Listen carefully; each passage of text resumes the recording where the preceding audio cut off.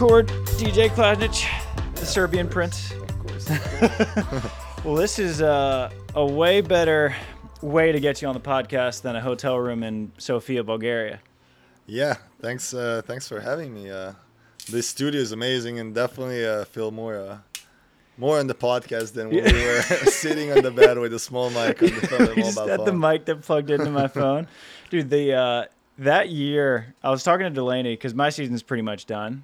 You're leaving for Chicago, what, tonight or tomorrow? Tomorrow morning, 6:30. And by the time this comes out, Chicago will be well over. But I think that 2021 season is easily the most memorable I'll ever have. Because me and A-Rob, we played in maybe 12 international tournaments between FIVB and random domestic tours. Yeah, that was a good run for you guys. We were all over. Travel, though.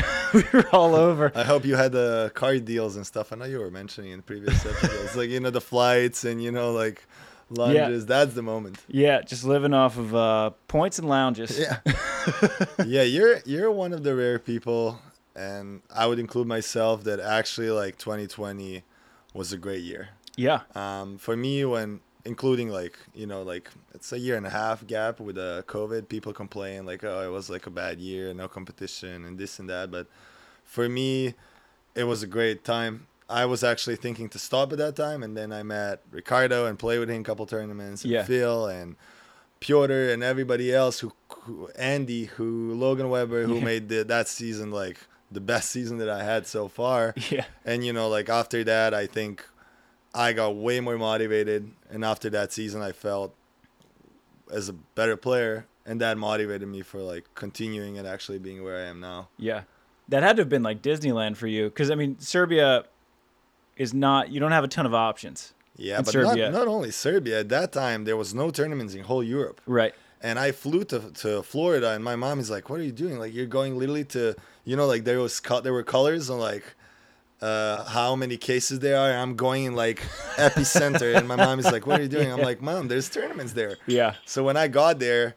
I was supposed to stay a month, and when I saw the calendar, because they just opened the beach, and a whole all the organizers wanted to make tournaments, it was back to back to back, and I'm like, I'm moving my car, so I stayed 6 months instead of 1 month, and played literally almost every weekend. There was maybe one every weekend in Florida. It was insane, and everybody was so motivated because everybody was so hungry. Mm-hmm. And funny enough, Florida was a place that's one of the rare times that had so many blockers and not enough defenders. So it was like a defender's paradise. Yeah. You could choose blockers every single tournament. Yeah. And you could practice with big blockers, and it was great. It was such a good year. And that's so funny to look back. Everyone knows playing with Ricardo and Phil, that's crazy. But then in retrospect, picking up Andy, now one of the best blockers in the world, picking up Logan, who just took a third in Manhattan. You played with some damn good people. Yeah, I was lucky enough, but I knew that they're the quality. I was actually happy in that moment to play with them. Yeah. Also, I was happy enough that they left me on the left side, so both of them sacrificed their left sides to play right sides. But yeah, it was kind of great mixture of playing with experienced people like Ricardo, and then playing with people who are upcoming but really good physical people like Andy and Logan. So really good start. Was that wasn't your first time playing in the U.S., was it? No, I came first time 2017 when me and Lazar, my current partner on a world tour, we came to Florida for 2 months, and then we played Dig the Beach and a couple of Florida tournaments. Yeah. I think we lost in the finals against some Brazilians. Not Ricardo. No, we actually won the tournament. We won the tournament. There were a couple of people that I don't remember we played, but Jay Kurushia told me he was there. Mm-hmm. A couple more players. Piotr was there, so it was a fun first year, to start meeting people. Yeah. And you're obviously you played AVP for the first time this year, but what did you do internationally this year? Did you try to keep your points up? So we kind of misplanned it. Yeah.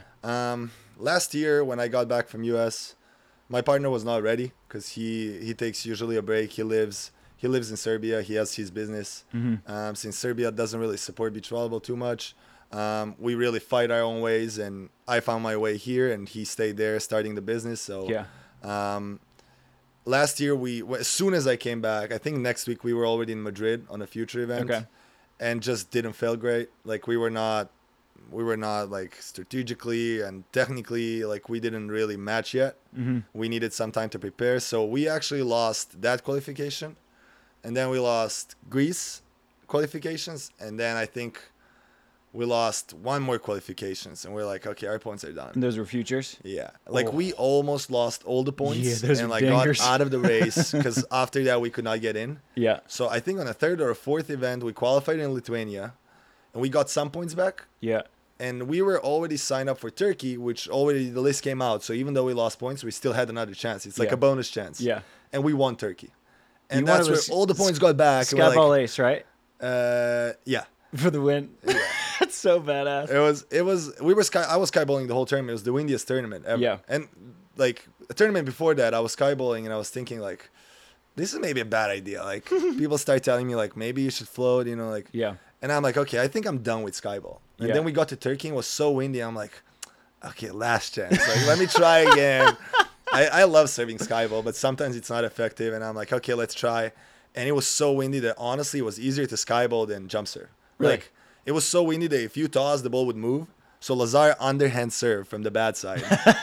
And I like basically floated, and from the good side he would jump serve like half toss, full power in the wind somewhere. Yeah. And I was skyballing, and I think skyball was more efficient because like you just toss off your hand. Yeah. Where like jump serve would move so much. So actually, like I think I had more points than people with jump serving, just because I could be more consistent. So it was a perfect tournament for us. Got us back in the in the game. We got a lot of points, and then we were able to play like Morocco and then Australia. So we got enough points to like be in top 100. We were I think 70 or 60 in the world. Okay. And then we were planning to play this year, but not make the same mistake. Kind of, okay, I'm going to go back. We're going to prepare, and then we're going to play the summer. But somehow tournaments there were not a lot of challengers. There was only Espinho, and before that, it was Jurmala. But Jurmala was too soon, so we're like, okay, we cancel Jurmala. And then we wanted to go to Espinho, but it was at the same time as Austria. They're a really big tournament at the lake in Litzelberg. And we played that last year, and that was probably the best tournament we ever played. Really? Dude, it's on the lake. It's beautiful. The lake is amazing. Like, mountains behind, super clean. It's driving distance from Serbia, so the whole family can come. Oh, awesome. And it's full stadium. And last year when we were there, we felt the vibe. We lost the quarterfinals to Perisic and Schweiner. What event is that? It's That was a Futures? No, it's a national tournament. Okay. Like, really big national tournament. I've heard that the Austrian tour is awesome. Dude, it's the best tournament I played. Yeah. Like, I'd never played elite, quarterfinals or anything. I never played challenger semifinals, like, not yet, hopefully. But there was so many people. So many people. And last year when we were there, we were sitting after quarterfinals. We lost to Perisic and Schweiner, and we were watching finals, and we were like, this is amazing. Like, I wish we were on the court. So we really wanted to feel that this year, so we actually canceled Espinho to play that. Nice. And we managed to make it the semis, and we ended up third, which was probably the best tournament we played this season. Yeah. Internationally. Because Austria, I mean, that's a good federation. They're really, like, they have a culture. Yeah. And that's the impressive part. They know how to make tournaments. I know some people from US talk about how to make beach volleyball successful. That's a good model. Like, people come, they party, they drink beer, they dance, they, scream. Like, it's amazing. And they would play a song like My Block or whatever, and they all know the choreography. Yeah. They have the culture. Like, the fans are there. And that's why Klagenfurt and Vienna and all these big tournaments are so good, because the culture is there. I think the model should be kind of copied to other places. Yeah. But back to the story, we canceled Espinho, and we were planning to play the tournaments in the end of the year. But since I'm F1 student, international student in US, the rule changed, and now because COVID allow everyone to study online, now they want us in class, so I'm not supposed to travel. So all the travel that we planned for the end of the year to play challengers, we're not able to do. Damn. So now we didn't really do anything, and we're losing points. So we're in the tough place right now for international. Can you freeze your points? There was a rule for that before, but now it's you cannot unfreeze it the whole year or something, 365 days or something. Yeah. But basically we had the plan to play 2 future events. It it was the previous week, which was I think Brno, and Okay. then this week Italy, and somehow I qualified for Chicago. Defender, So- defender, baby. Honestly, I didn't expect that's gonna happen. So we were still signed up. We were planning. I had the ticket to go back, and I qualified for Chicago. And I'm like, okay, I'm really happy, Yeah. but at the same time, I don't know what to do. Like, Mm-hmm. we're losing points, but I really want to play Gold Series. Main draw, 16 teams. Like, it's something I was dreaming of Right. for years. So obviously that's gonna be my choice. But now, like, okay, let's plan what we're gonna do next. So internationally, plans are still kind of floating there. I'm going back to play Mediterranean games, which is kind of like Pan American games or Commonwealth, kind of like Yeah. that. Multiple sports. Yeah. It's beach games. So it's like beach soccer, beach volleyball, beach Okay. handball, swimming, and stuff like that. And I'm gonna go represent my country straight after Chicago. I'm Okay. flying back to Serbia. So we're gonna get some points there. There are good countries there. France is there. Italy is there. Like. That's what I was gonna ask. Who competes? In Yeah, the I know Mediterranean games? Gautirat and Crew, I think, are going. Okay. Linnell and Bastro. Okay.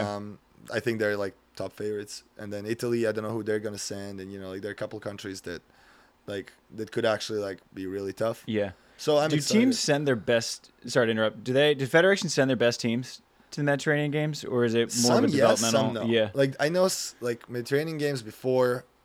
Like I think Lazar and Basta played Rossi and Caminati. Okay. And like I think like top teams used to go. Then last time I was there were no top teams. Then this year I heard that they're coming again. Okay. So you never know. And Yeah. the funny thing is like you don't see the list until you're there.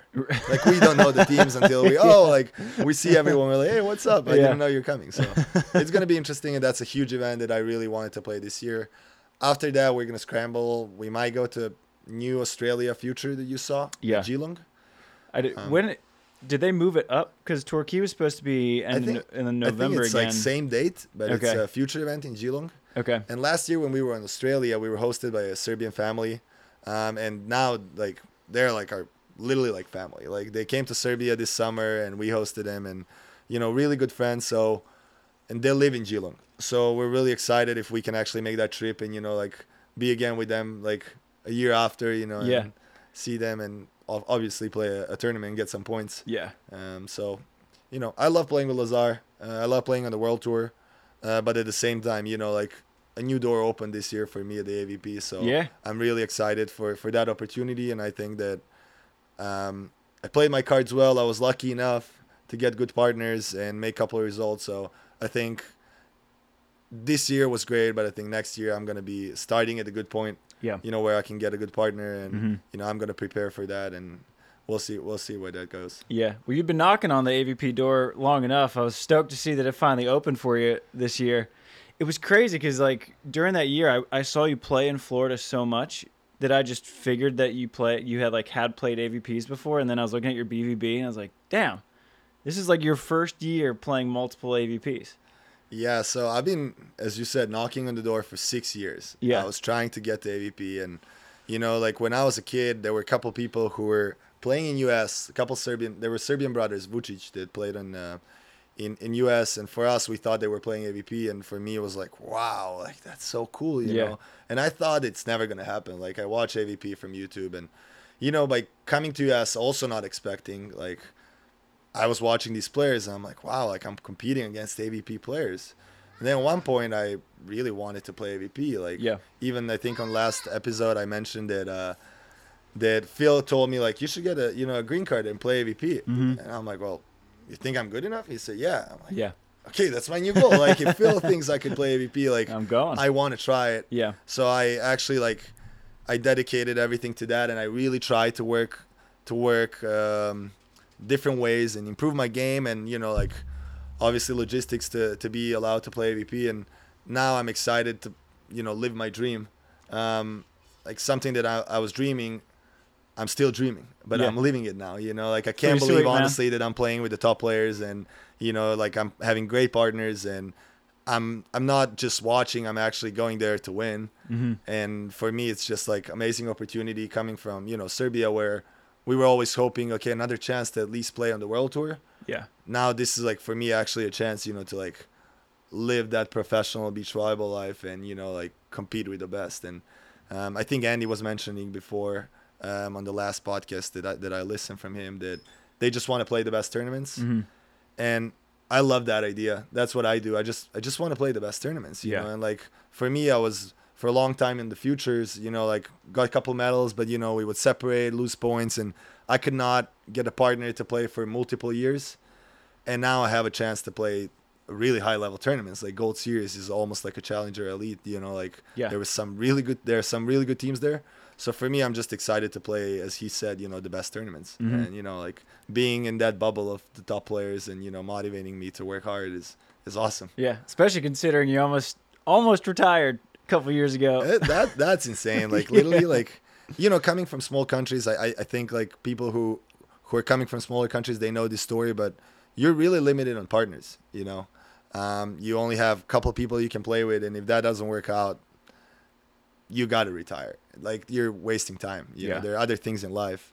And I reached the point where I played with all the people that I could play, and then, which is like, there's 3 guys pretty much, 3 of us, and then they decided to play together, so I was the one being without partner, and I'm like, okay, I think I gave my best, I tried everything, and I have no one else to play with.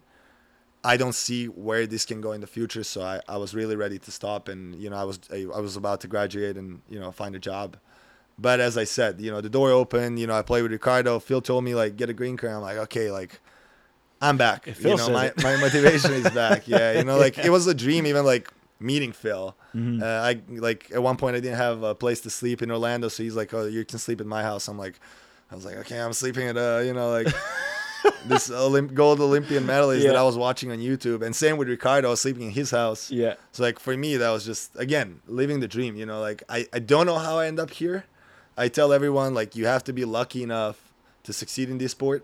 And, you know, I was lucky enough to meet Piotr that helped me. Like, I stayed with him and Kaya for 2 months. And, you know, like, meeting Serbian people who helped me out with accommodation, meeting, you know, Ricardo, Phil, whoever, you know, like, all the people who actually helped, Mark and Brandon, who got me in the groups the first year when I came to California. So I think you really have to be lucky enough to come from small country here. Like, you cannot just decide I'm going to go to California. It's like too expensive, and like, you don't know anyone, and you're not going to get accepted. You got to find your way, you know. And it's like step by step. It was just like there was a road in front of me, and I was just walking. You know, I was just like following the path, not knowing what's behind. I'm like, this is cool. You know, live in the moment, like, try everything you can, and you know, if it works, it works. If not, I'm never going to feel like I don't have regrets in my career, just because I was trying everything I could. And then if it fails, if I have to retire, it's like, okay, you know, I know that I reached the furthest as I could go. How did you end up in Florida in the first place? Lucky. You know, a Serbian team was there working with a coach. Okay. And they gave a good word, and he said, okay, bring them here. Yeah. And I told my mom and dad, I'm going to Florida. They're like, what? I'm like, we got invited. He's going to host us. We just need to buy a ticket. Yeah. They're like, okay, do you know where you're going? I'm like, I have no idea. I didn't know on the map where we're going. I was just like, we're going to US. There's a coach, and it's a good thing for my career. So I was like, I'm going for it. That's awesome. You know, so it was, again, lucky, you know. And where did you end up? Prince Bentley's he's keeping you in line here. Where in Florida did you end up going? Because obviously when I met you, you were in... Actually, I mean, we played each other in Clearwater. Yeah, so I was south. Beach. I was in Deerfield Beach. Okay. I have a lot of good friends there since I was there for 3 years, 4 years actually. I was in Deerfield Beach, Pompano area. Yeah. You know, practicing there, playing. Dave Palm's there. He was working with that coach. Okay. And a couple of players, but Deerfield community is great. They play every single day. Like, I still don't understand, like, who has a job there? Like, you know, you go to the beach and they're always on the beach, and same in South Beach. Like, so for me to go there, I'm like, okay, I always have people to practice with. Doesn't matter the level. Sometimes it's the top players, sometimes it's like a little lower level, but they all play. Yeah. Like, if you stop being focused for a second, you're losing. You're like, okay, got to pick up, you know, and you know, being like, obviously, like, player from the world tour, people want to play with you, so I was always like, even if I lose, somebody would pick me up. So I was getting so many games, you know. I was just like playing, and I think that was a great place for me at that moment to improve. And then at one point I was like, okay, you know, I need something more. I need more structure, more practices, you know, like. So I was lucky enough again to meet my girlfriend there, Marine, in the 4th year, when I was in Florida, and she got recruited for LMU. So she said, like, hey, do you want to come with me to California? I honestly, like, again, never thought about it. And I'm like, well, this is kind of like new and, like risky, but it's a great thing for my career. Yeah. And at that moment, like, things were great with Marine. And, I'm like, I'm ready for this risk. It's a new risk, but let's go, a new adventure. Yeah. So we moved to California, and, again, I met Mark and Brandon. What year was that? It was 2 years ago. Okay. This is our third year. Got it. In California. So, again, I came here. I didn't know anyone. So slowly, like, started meeting people. But again, I say it's so lucky that I just met her, and she was moving here. And I never thought I'm going to end up in California. Then we end up in Huntington last year. I never thought I'm going to end up in Hermosa. Right. Literally, like, mecca of beach volleyball. Like, everybody's here. And I always thought, like, it's too expensive, like... It is time for the Waiakea Water Break. That is right. This podcast has been brought to you by Waiakea all year long. They are the cleanest water you could ever have. It's not just water. It's Hawaiian volcanic water. That's right. And those bottles you see all over AVP tournaments all around the beach volleyball world, they're made of ocean plast, which is 100% post-consumer recycled ocean-bound plastic. Each bottle helps to remove the equivalent of 5 bottles from ocean-bound beaches, waterways, and cities. So when you're drinking a water bottle, you don't have to feel bad about it. All right, and that's right. Waiakea is also committed to giving back. It's local to those in Hawaii through the Kukua Initiative, from monthly drives to support the local food bank and nonprofits to direct support of individuals and organizations. In the continental U.S., via partnerships with its ambassadors such as Clay Thompson, ever heard of him, and the Thompson Family Foundation, Aaron Judge, and the All Rise Foundation, and Miles Garrett, and the Water Boys, and more. They're doing all kinds of good things, and we would love to just continue this great relationship we have with Waiakea. They're awesome, and if you want to get the best water in the world, use promo code SANDCAST online at waiakea.com. That'll get you 20% off your order. Again, that is SANDCAST at waiakea.com to get 20% off your order. We are just so fired up to continue being sponsored by Waiakea Hawaiian Volcanic Water. We love our Hawaiian volcanic water breaks. All right, so enjoy some Waiakea. Get hydrated today. The seasons have changed, y'all. Our summer 2023 season, it has come to an end, which means, guess what? Those tattered, beat volleyballs you've been using this entire summer, they need replacing. I know mine do. I just put in an order of 15 new Wilsons.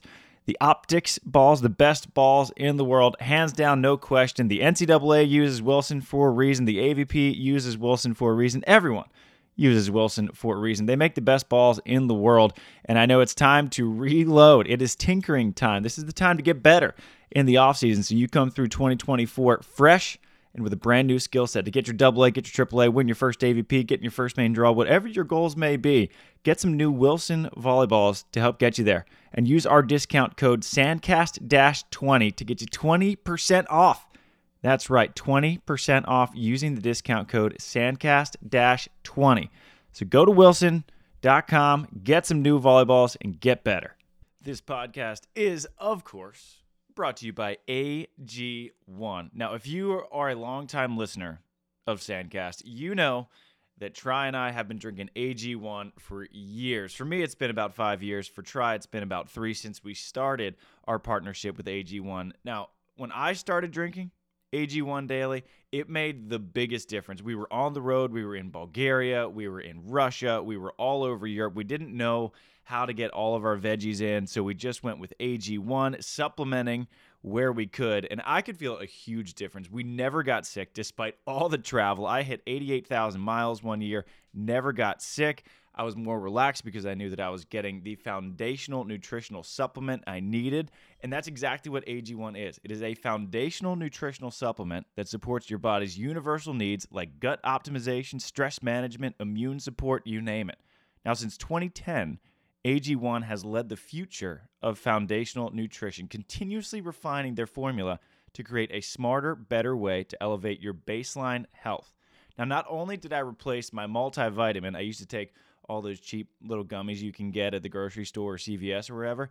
Now, I replaced it with the AG1, and I love that every scoop also includes prebiotics, probiotics, and digestive enzymes for gut support, magnesium and B vitamins for energy, also good for sleep. And it all balances my body's stress levels. Vitamin C keeps me healthy. Zinc keeps me healthy. It's the greatest thing. And I recommend it all the time because it has a team of doctors, scientists. It's tested for 950 contaminants. It's NSF certified for sport, so we don't have to worry about USADA or WADA or whoever's testing us to make sure that we're eligible. All right, so AG1 is the supplement I trust and try and savvy to provide the support my body needs daily, and that's why they've been a partner for so long. So if you want to take ownership of your health, it starts with AG1. I promise. Try AG1 and get a free, that's right, free 1-year supply of vitamin D3K2 and 5 free AG1 travel packs with your first purchase. So go to drinkag1.com/sandcast. That's drinkag1.com/sandcast. You don't spell out one, by the way. It's the numeral. So check it out. Get your greens today. I'm just happy to get a couple practices there, get invited to practice with top players. But, we found our way and we're actually moving tomorrow. Like, we finally got a lease and, Hell yeah. We have our place on the 7th Street, like literally like a block away from the beach. So dude, we're neighbors. I'm excited. Like, I'm saying I'm living that dream. Yeah. I don't know how. This is what I was dreaming of, and now I'm able to do it. And yeah, I mean, you're smiling, you're beaming. It's amazing, dude. I love it. Living beach volleyball. It's so cool. Have you read The Alchemist before? No, but we actually bought it. Like, it's standing on our bookshelf, waiting for me to read 5 other books that people recommended that I want to read. Yeah. Marine wanted to read it, so she bought it like before. You should put that at the top of your list because like your story is so much like The Alchemist. All the lessons in it, where like if you just keep following your dream and you keep chasing it, like you're gonna run into hard shit. Like you almost retired and like then you had to work out all sorts of stuff to play on the AVP. You and Lazar, it's like you're living literally an ocean apart, but you just like you keep figuring it out, and then like here you are, like living your dream because you got through it. I think you should read it. I think you'll find a lot of parallels to your life now. For sure. And I know you recommended it. I saw it. I always like when you recommend books, I'm like, screenshot. Yeah. I keep the list of your books and recommendations. Yeah. Well, I remember you put up or you like shared a post of like the top 100 books everyone should read. And I've kept that screenshotted for whenever I'm like, I don't know what book to read. I'll just go through that list and pick one out. Yeah. I just like a couple of the books from there. And I'm like, okay, it kind of matches what I like to read. So I was like, How did you learn English growing up? I had like private lessons. Like, I mean, my parents were sending me to lessons to learn English, and then we learned it at school. We have this story, like me and Marine, and my girlfriend, we talk about it. She's French. So way more Serbians know English than French people. Like the reason why is there's so many countries that speak French. Yeah. So like you never have this idea you have to learn the other language. Mm-hmm. But Serbia is like you're only locked in Balkan, and it's kind of poor, and like opportunities are somewhere else. So like the parents are like, if you should know the language just so you have opportunities if you want to go somewhere and try to, do something else and get out of Balkan, you got to know English. Mm-hmm. So for us, it's like, you got to learn if you want to go somewhere. Where French people are like, nah, like, I can just go to a country that speaks French. So Serbians are like really in school, like pushed to learn. Okay. So like it was half school, half private lessons. Got it. And then I just start traveling. Like I think beach volleyball, I started traveling like 12 years ago. Okay. Or something like that, like first tournament. Damn. So, all the tournaments and then practicing English with people and then obviously moving to US made it way better. Yeah. Got it. Because you speak it super well. And I didn't know if, like, at what point you would have started learning English. Well, it also helps having a girlfriend that you have to talk in English. So, like, we practice every day, right? Like, it's funny now, like, she would come to Serbia and we would have to talk English with my family. So I'm talking to my parents in English. My mom gets all nervous, like, like thinking, like, oh, I have to pronounce this well. My mom, we understand, like, but my whole family speaks well, like, really good English, and her family speaks good English. Have they come to California? Your family? No. So COVID had a restriction, right? Because of COVID, they had to be vaccinated, and they didn't take vaccines. Got it. So now they just stopped it. So we're planning in February to have my parents here and my sister, and my other sister is in Dubai, so we're not sure if she's gonna be able to come because of work. So hopefully my family can, see USA and, Yeah. you know. Dude, it'd be cool if you and Lazar found a way to slip into the Dubai Elite 16. Just go see your sister while you're there. Would be cool, but with the how many teams are right now on the list and how many teams have points and like so many good teams on the World Tour, it's so tough. Yeah. I feel that to be successful on World Tour, you gotta need that extra thing. An extra thing is like structure. You gotta have a coach. You gotta practice with that partner for years. You gotta build up your game. Where I feel like AVP, you can still kind of find your way with a new partner, this like honeymoon phase, and all of a sudden you're playing great and bam, bam, bam, and you succeed something, Maybe you're not going to win a tournament, but you're going to have a good result. Where like there, you're not making much. No. Like I played with Lazar for a long time, so we know each other. Like we played together, I think total like 4 or 5 years. But even that is too hard to follow up with teams like Brazilians or someone who practice every single day for the last 6, 7, 8 years. Take Herrera Gavira, whole life playing together. Yeah. Him and like Brouwer and Mewson. They know without thinking where the partner is going to be, what they're supposed to do, and that's a difference. Yeah. Like that's a couple points difference that makes a big difference. So I feel World Tour right now, it's so like, it's such a high level game. Yeah. It's physical, it's strategy, and it's teamwork that you have to build up. Yeah. So it's really hard to break through there without that structure. And it's really hard for us living in different parts of the world, but we love to play. Mm-hmm. We want to still compete. We want to see, my goal was always since I started beach volleyball, I want to see how far I can go. Yeah. Is that future level, challenger, elite, medals, not medals, AVP. Now it's like, can I win an AVP? Like it's always like that goal that drives me of like how far I can go. Mm-hmm. Once I feel like instead of going forward, I'm going backwards, and like I start making worse results, I'll be like, okay, maybe it's time, to say, okay, it's time for something else. But as long as there's something in front of us, I'm so excited. Like I can get up every day and like work out, and maybe not work out. More practice. I can do 3 sessions. The garden's always open for you. I can do 3 beach sessions, but workout, I really like. I'm lucky enough that I have a coach that pushes me, strength coach that works for me for years. So workout's a little harder for me, I still obviously work out. Motivation I found in like looking to other players and being like, if you want to be this guy, you got to work out. Mm-hmm. You got to be on the level. I'm not enjoying it. I'm not a big fan of weights. I got a couple injuries, like my back and stuff on the big weights, but I go to gym, I get my face angry. I'm like, if you want to be this guy, you got to, you got to work out. You got to be stronger than him. You got to be faster. You got to, put in more work than anybody else.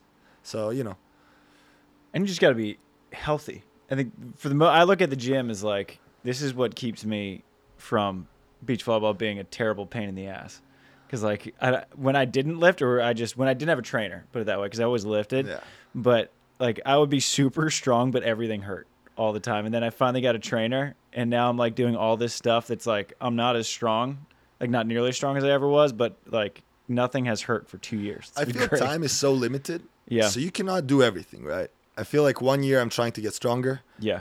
For next season, I'm actually like really, I want to focus on conditioning, like what Brazilians do, a lot of running, sprints, diving. Yeah. I want to try that to see how my body's going to react and if that's going to implement something in my game.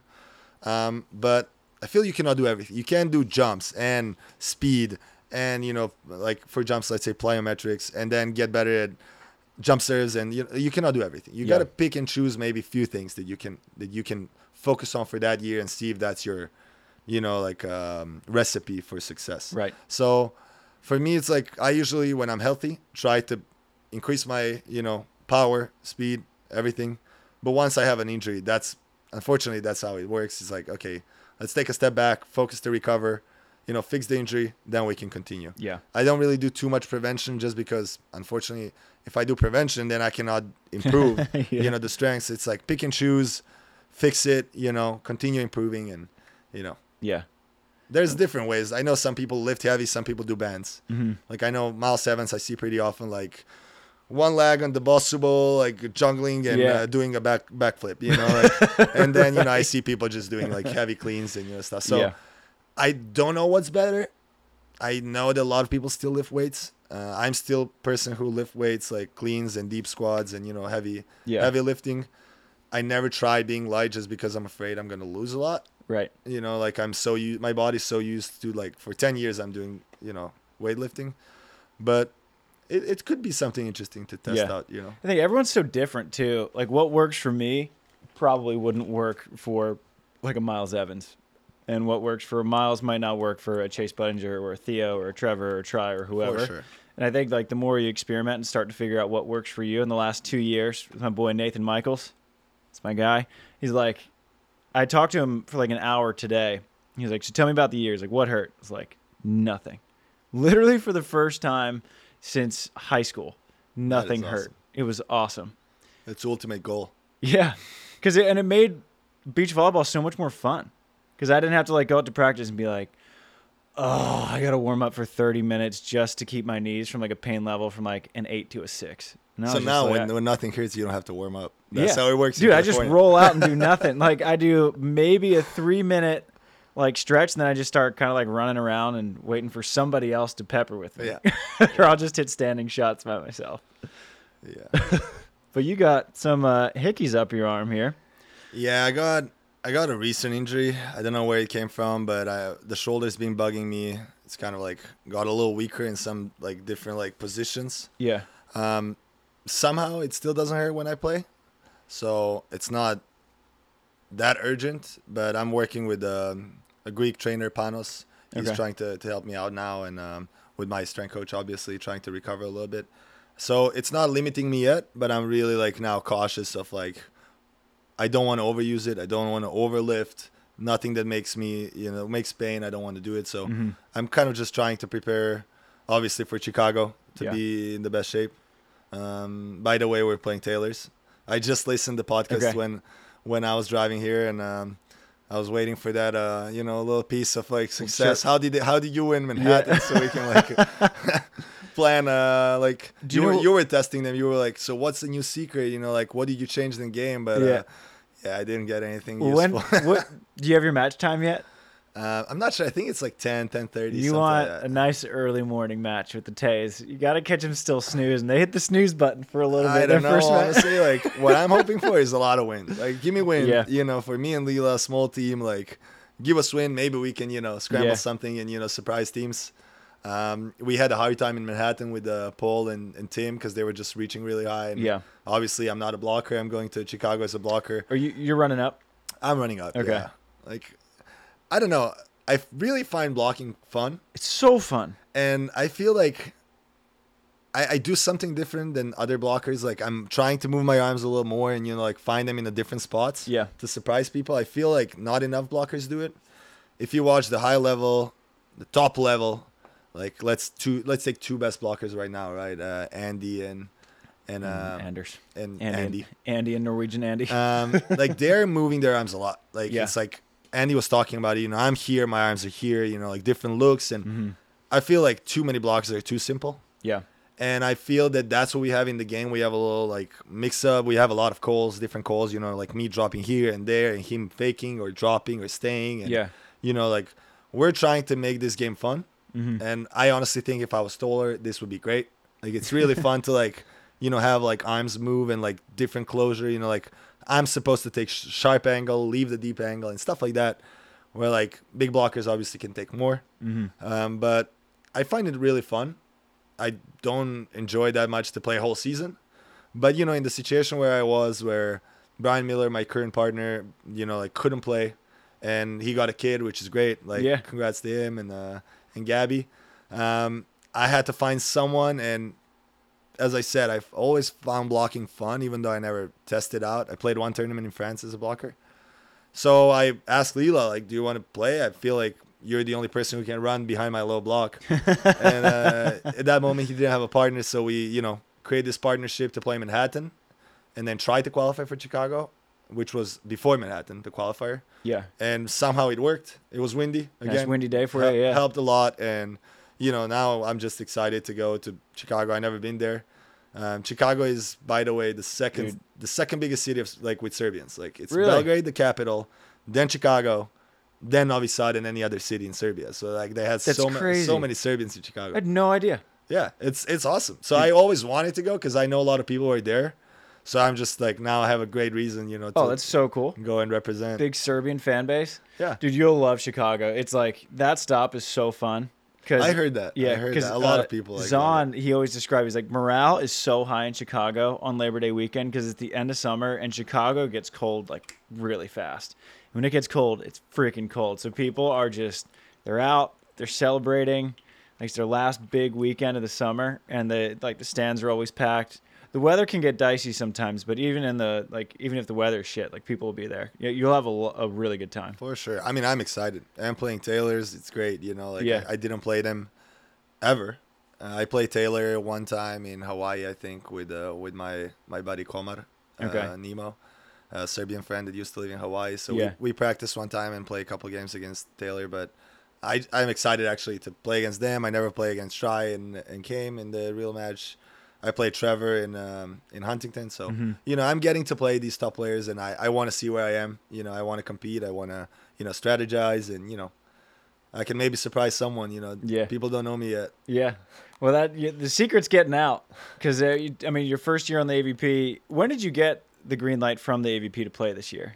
I played from first event. I played Miami. Yeah, but like how much before Miami? I knew last year. I think. Okay. I think last year we were already talking. You played one tour series last year, right? I played Huntington with Ed Radledge, main draw, and then I played Laguna right. with Mark. We qualified. Got it. I retire Mark. Dude, I remember when you guys lost. Mark ripped a fitted hat clean in two. Yeah. I was like, Mike was mad. dude, that's hard to do. To rip a hat like that. But Mike's a really emotional guy, but dude, I love that guy. He's a really Mark. good friend and a great player and a great coach. If I would choose someone to coach me, it would be Mark. Yep. He's already taken by Logan, which is normal. Yeah. Logan has a bigger perspective right now, big blocker instead of small blocker. But no, I love Mark, and that tournament was so fun. We were probably the only team in the world that skyballs the whole time. We were only skyballing, like me and him, like both sides, just skyball. Yeah. So it was super fun tournament. Yeah. And that was the start. And then this year I went to Miami with Lev, and then after that I partnered up with Brian, and we had a really good run in New Orleans. We took 7th, and then Huntington we took 9th. Both qualified from a big qualifier. Yeah. And then I qualified with Leela for Chicago, and then we were in Manhattan main draw. We got 2 wins. So, I'm still saying that. I'm living that dream. Like, I cannot believe that I'm playing and I'm actually winning and, making those results and, showing my name up there. Like, hey, I'm here and, Yeah. I know what I'm doing. And probably the rookie of the year, I would think. I'm not counting Alisson. He's not a rookie. Alisson is definitely a big name in this sport. I don't know. I'm not even thinking about that. There's 2 more events. Yeah. There's a lot of good players. I'm just there to make the best I can, and it's always like my goal is always to win. Obviously, if I don't win, it's like okay, that was a good lesson. Let's go to the next one. Like I'm not aiming for 7th. For me, 7th is still you're not in the semis. Right.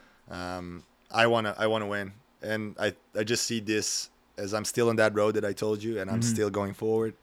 And, I believe that one day I can win a tournament in U.S. I won a couple of future events, or at least medals. We won 1 gold, 1 silver, 1 bronze. So I'm actually just excited to, compete on high level and try to win, and that's always the goal. Yeah. And then if I don't, I try to analyze and see what's wrong and, talk to different people, try different coaches, try different partners, and find my way there. Yeah. I believe everything is possible if you believe, and I believe in my dream, and I'm living it. So in my dream, I win that tournament. Which tournament do you win in your dream? Do you have a Honestly, specific it's setting? not specific. Got it. It's just like I win the tournament that is, AVP Gold Series. Like I actually compete when everybody's there, and I play my best game, and I have a good partner, and it's not luck. It's actually like we have skills, and we're competing, and we play the best game. Just Taylor's had a great tournament. They showed up, they performed, and it was not even a question if you watch the finals that they're gonna win. Like they had that game, and I'm hoping that one day, my game and my body and a partner that I have and the teamwork and the coach obviously can build up that I show up on the tournament and I know I'm winning. Right? Yeah. I'm just playing the best ball. Yeah. And I mean, if you can win a futures, I think you can win an AVP, because you compared AVPs to a challenge. I think it's like a really bad challenger or a loaded futures is kind of the equivalent of an AVP, because it's super top heavy. Where you Yeah, look for at, sure. like, you got your top 4 teams, and then there's a pretty significant gap, I think, to the bottom 12. But then, like, futures are kind of the same way, where you'll have like a really good team or two, and then a lot of times you have a team out of the qualifier in the futures. It's Yeah. gnarly. Like Anders' brother came out of the qualifier. I think they won 3 gold medals Yeah. this year. Yeah. I mean, it's beach volleyball. Yeah. You don't know who's gonna sign up. Sometimes you have the top team. Sometimes Right. sometimes you don't. You don't know how the beach is. Sometimes it's windy like Turkey. Sometimes it's not. So like you never know how the tournament is going to be. And Yeah. same with AVP. Sometimes you have the top teams. You have Andy and Miles and Try and Trevor and everyone. And sometimes all of them are international. Yeah. So you have a little weaker tournament. But for me, it doesn't matter. I'm not really picky too much. I just I want to be the best that I can be. I want to be on that level. I want them to call me for practice. Yeah. Like I want to be good enough to practice with all these people, and that's gonna help me improve. Yeah. Right now, I'm still finding my way there. I'm trying to get in a couple practices. I'm trying to have results and partners. Obviously, like pretty often I cannot get in good practices because I'm alone. Brian lives in San Diego, and I don't have a partner Yeah. here, and so it's it's a grind. It's Yeah. a grind, as everybody knows. Beach volleyball is a sport like that. Nothing is just given to you. Yeah. For some people, obviously, in Yeah. good federations. I think not necessarily. I think the practice thing, like, I don't think anyone knows when you're here. I never, like, you just like pop up and be like, DJ? Yeah, that's When what did you happened. get Like I back? showed up on the tournament and be like, "Oh, you're back?" I'm like, "Yeah, I'm back. I'm back for a little bit, and I'm back to Serbia, and then I'm back here." And Yeah. yeah, but I mean, officially we moved to Hermosa, so I should be more here. So I think when people know that I live here, it's a little easier. Yeah. And if you're on 7th, you're literally like right next door. Yeah, I practiced already a couple of times with Alisson and Avery, and they practice always there on the 8th Street, so Yeah. that could be potentially where I practice. Maybe not. We'll see. Really depends on the whole like partnership, mix Yeah. up. I love playing with Brian. I think he's a great partner. Lucky for me, he's a right sider, which is kind of I would say my weakness as a player is I'm a left sider. Yeah. Like I'm a big time left sider, and I try to find right siders. There's not many blockers. Like usually blockers, the big guys are on the left so they can option. Yeah. There's a couple like I don't know, like Dave Palm and Brian, and I don't know, a couple more right siders, right? Exactly.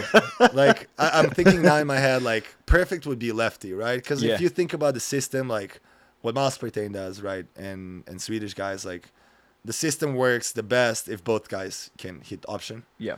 Okay, the Swedish guy is insane that he can hit option from the right side like that, Nuts. but not everybody can do that, and I don't see my shoulder turning like that. Yeah. I can turn it a little bit thumb down, but like that's insane. Yeah. Like he still keeps the power with the angle It he has. is nuts. You're starting to see teams try it. Like David Amon has set the mark that like you can be a right side, Yeah. right-hander optioning. But Like it's George so is starting hard. to try and he's struggling with it. Like Kame's starting to try it and he's struggling with it. I just think like it's a freaking gift. The best one that I saw optioning righty from the right before Amon was Bruno. He was the only Yeah. one that I saw do it effectively, but he did it so different because when he would hit a line, like Amon, when he hits line, it is like He Titanic. he keeps the power. That's Because impressive. Bruno, he'd just be like, shoo, and he would just like hit this little sizzler that would break people's ankles. I would always find it funny that people would serve Alisson and Bruno would hit option. I'm like, that's insane. Like it was, I think, that on the World Champs that he did it on like in that tiebreak. The best World Champ match ever when Yeah. Alisson played Weinhorst Crazy. and Numerdor. Yeah. And Bruno did it on like I don't know 17-17 tiebreak. I'm I like, know. this is insane. Like just taking that like responsibility as a small guy and hitting an option. That's insane. Yeah. But back to the story, I think lefty would be perfect. Yep. Even though you never asked me to play. I'll You ask just ask you told right me. now if you're ready. But I believe that I want to find someone that I can practice with. Yeah. I do love Brian. I came up here with the story. I want to talk to you about that, about partnerships. I have this theory about relationships and how Yeah. it works, and between Europe and USA. Yeah. It's like a small story. In Europe, like you go and you work on your relationship and you stay with that person forever. And that's how beach volleyball is, Yeah. right? You go with your partner and you work like Herrera Gavira for years. Yeah. You work through good and bad, and you win together and you grind and if it doesn't work, you keep working, and then results start coming. Yeah. And it's like a regular relationship, like marriage, and then you talk about those problems, like fixing your marriage. That's what everybody talks about beach volleyball about. But I have this different theory. In US, people are more common to switch partners, like switch their girlfriends or whatever, try different things, short relationships, flirting and stuff. Yeah. And that translates to beach volleyball. Yeah. We were watching one day on the TV, it was Love Island. I know, it's like a reality show of couples going in the reality, and then, like they might switch up, and like something like that. I'm not really sure how it is. Like, they maybe switch up with different people. And, I heard this sentence of like, like I love being with you, and, like we have the chemistry, but I also want to see if I have it with someone else. And I'm like, this sounds like AVP. Like, yes, go to my story. Like, me and Brian have a great chemistry. I love the guy. I think we're great together and we could grow together. But what if there's someone, else that I click with? Yeah. So it's like, I feel beach volleyball and AVP is like that of, you go and there's so many opportunities, different players. And with some people, you think it's going to work. Maybe it doesn't work. You test out, this was not working well. But then you try a different person. And, this is like Kyle and Timmy. They told the story how they tested out. They're like, oh, maybe it works. And then, boom, they played great that season. Yeah. They had a couple of good results. So for me, that's a theory of like in Europe, they really work together because they don't have AVP, right? They don't have a really big national tour. Mm-hmm. So you have to play World Tour and you have to play with same nationality. So they pair up together and work with coach, with federation. You work, and you build up after a couple years. Yeah. Right? Where here, people switch up partners, a little more messy, all the drama, and you get to play with different people. And then maybe if you're lucky enough, you find a match. Yeah. You're perfect person. And, you have the chemistry, you have the game, and it works. Mm-hmm. So right now I'm in that position where me and Brian started something. We had 2 really good tournaments.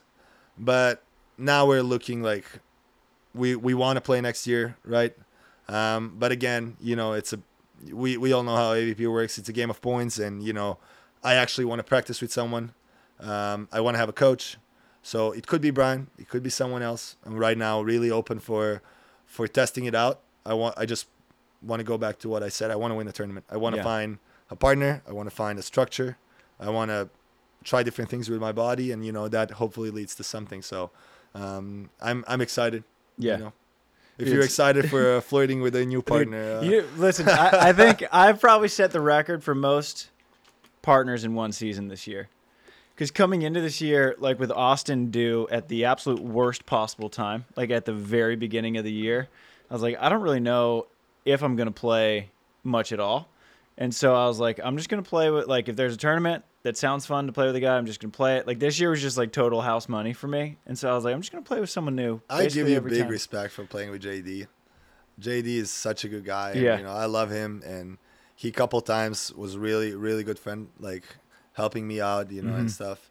And overall, just super fun to be around. Yeah.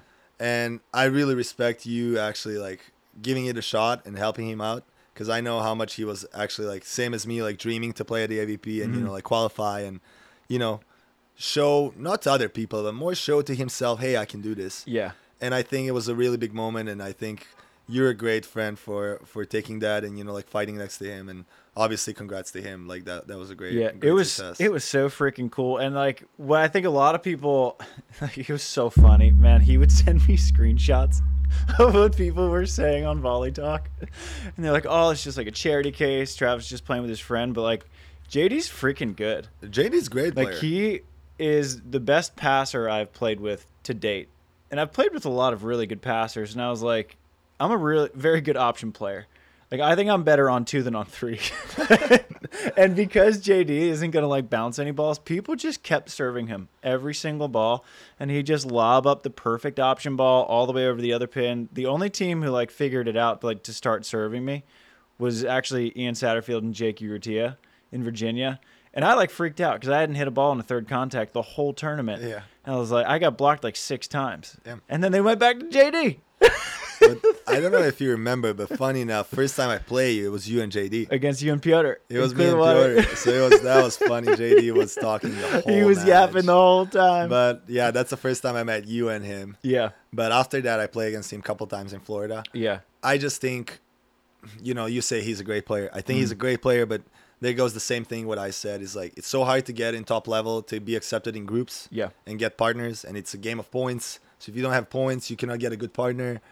And to get a good partner, you got to have points, because everybody who's good, let's talk about main draw. Everybody who's good enough to win in the main draw are already in the main draw. Yeah. Because people who are below, they don't have enough points. Right. And like they're trying to match up with qualification teams, which is ultimately qualification guy and qualification guy against two main draw. Right. Which is usually like people from main draw are like already kind of a higher level teams.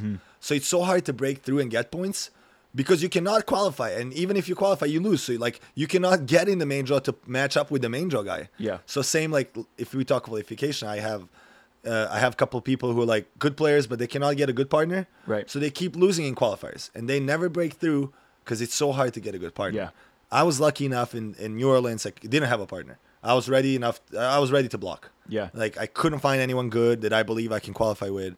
And Brian accepted to play with me. Yeah. And I was like, okay, thank God I got a big blocker in qualifications, because there's not that many big blockers in qualifications. Right. The already tall people are in main draw because they're tall.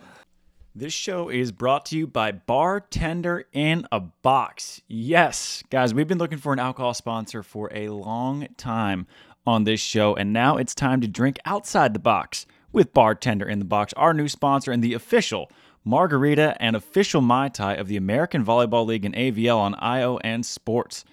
And for those on a volleyball player's budget, we got you. Sandcast and Bartender in a Box invites you and 12 of your friends to enjoy just one box of their premium bar quality libations for around $20. That's right, 12 premium mixed cocktails out of just one tasty package, whether it's pregame or postgame. We got you covered. Celebrating that beach volleyball victory or style and sunset, or maybe you lost in the quarterfinals like you planned to, so you could drink your Bartender in a Box while everyone else still is playing, burning calories, all that stuff. Bartender in a Box is available in a growing number of flavors, stores, and markets where you shop, but if it's not on display, just ask for it, as it sells out quick. The libation experience and price are worth it. So shake your box today, have a margarita, have Mai Tai, enjoy the show. Like everybody else is like fighting like two defenders, split blocking, like. So I believe JD just has a hard time because of the point game. Yeah. And you have to, again, be lucky. And he lives in this Mobile. sport, you have to be lucky, and this was one of the moments being lucky, having a good partner like you, with a lot of points that like can help him out and, be good seated. And that has to happen. Some people just never get their chance. They don't have luck, in sport and in acting or whatever you want, you got to get your shot. If you don't get it, you got to be happy with trying. Yeah. That's at least my theory is like, you got to try. So at least you're fine with yourself. Yeah. You're like, I know I give my best. And, beach volleyball, as I said, you got to be picked up by someone, or you got to make insane result to like shoot your points up so you can all of a sudden be there. Yeah. So it's really tough. Yeah. I say it's really, really tough in World Tour or AVP, on World Tour or AVP, to actually break through. Yeah. And the more, and I think you and JD, I think, are great cases of this, where the more you play in tournaments, just anywhere, like you're spreading out the surface area where you can get lucky. For sure. Because all it takes is like Andy to see you play one good tournament with whoever. And he's like, oh, I need a defender next week in Gulfport. Yeah. Let's call up DJ. And then Ricardo's like, oh, this defender who just like won a final with Andy, I'll play with him. And then you get in practices with it, just like, you just work all you need is like one lucky moment where you catch people's eye. That's like my biggest piece of advice when people move here. Just like play all the CBVAs. But it's not even here. Yeah. I say that to Florida or wherever you live. Yeah. Go play tournaments. Yeah. Like, but I'm not ready. You're never going to be ready. Right.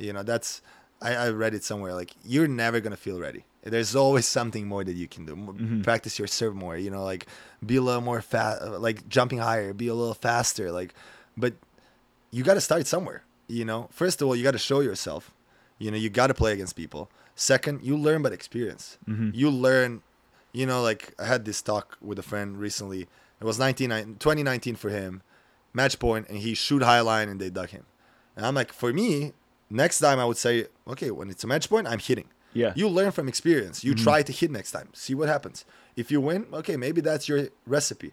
But like, if you don't go to tournaments, you don't play matches, you don't have experience.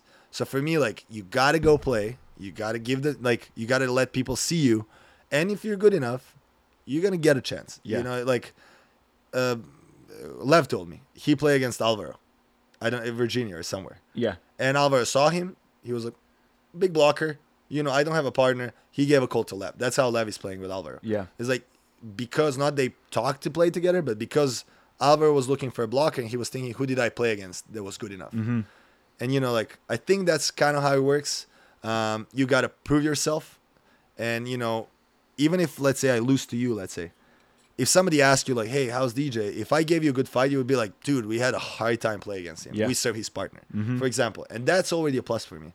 So I agree, like, advice for everyone is go and play. Yep. And play and play. And I would ask my friends, my roommate that I lived last year with, I'm like, bro, why are you not playing more tournaments? Right. Okay, if you have an excuse, like a job or something, I understand. But if you're sitting home, go play the tournament. Yeah. I understand it's a couple $100, but that's going to, make you succeed. If this is your dream, go play the tournament. Yeah. If you don't want it, then it's fine, So I really encourage people more and more and more. Like I would play, like Taylor Crabb would play every single tournament. Oh my right? gosh. He 3s, plays 4s, every 6s, tournament. and I love that. And that's why he's so crafty and, so good. I really believe if your body's able to play tournament, you should play. Even if you're going to lose. It's okay. Yep. It's another lesson. It's a win. Nothing bad can happen from playing a tournament aside from if you play shitty, then you lose your entry fee or whatever, but you probably learn something. But you get so many reps playing CBVAs. Just think of how many balls you pass, how many shots you hit, how many sets you have, how many weird out of system plays that you do that you can't simulate in practice. So you get and it's always windy in the afternoons. You get your wind ball reps.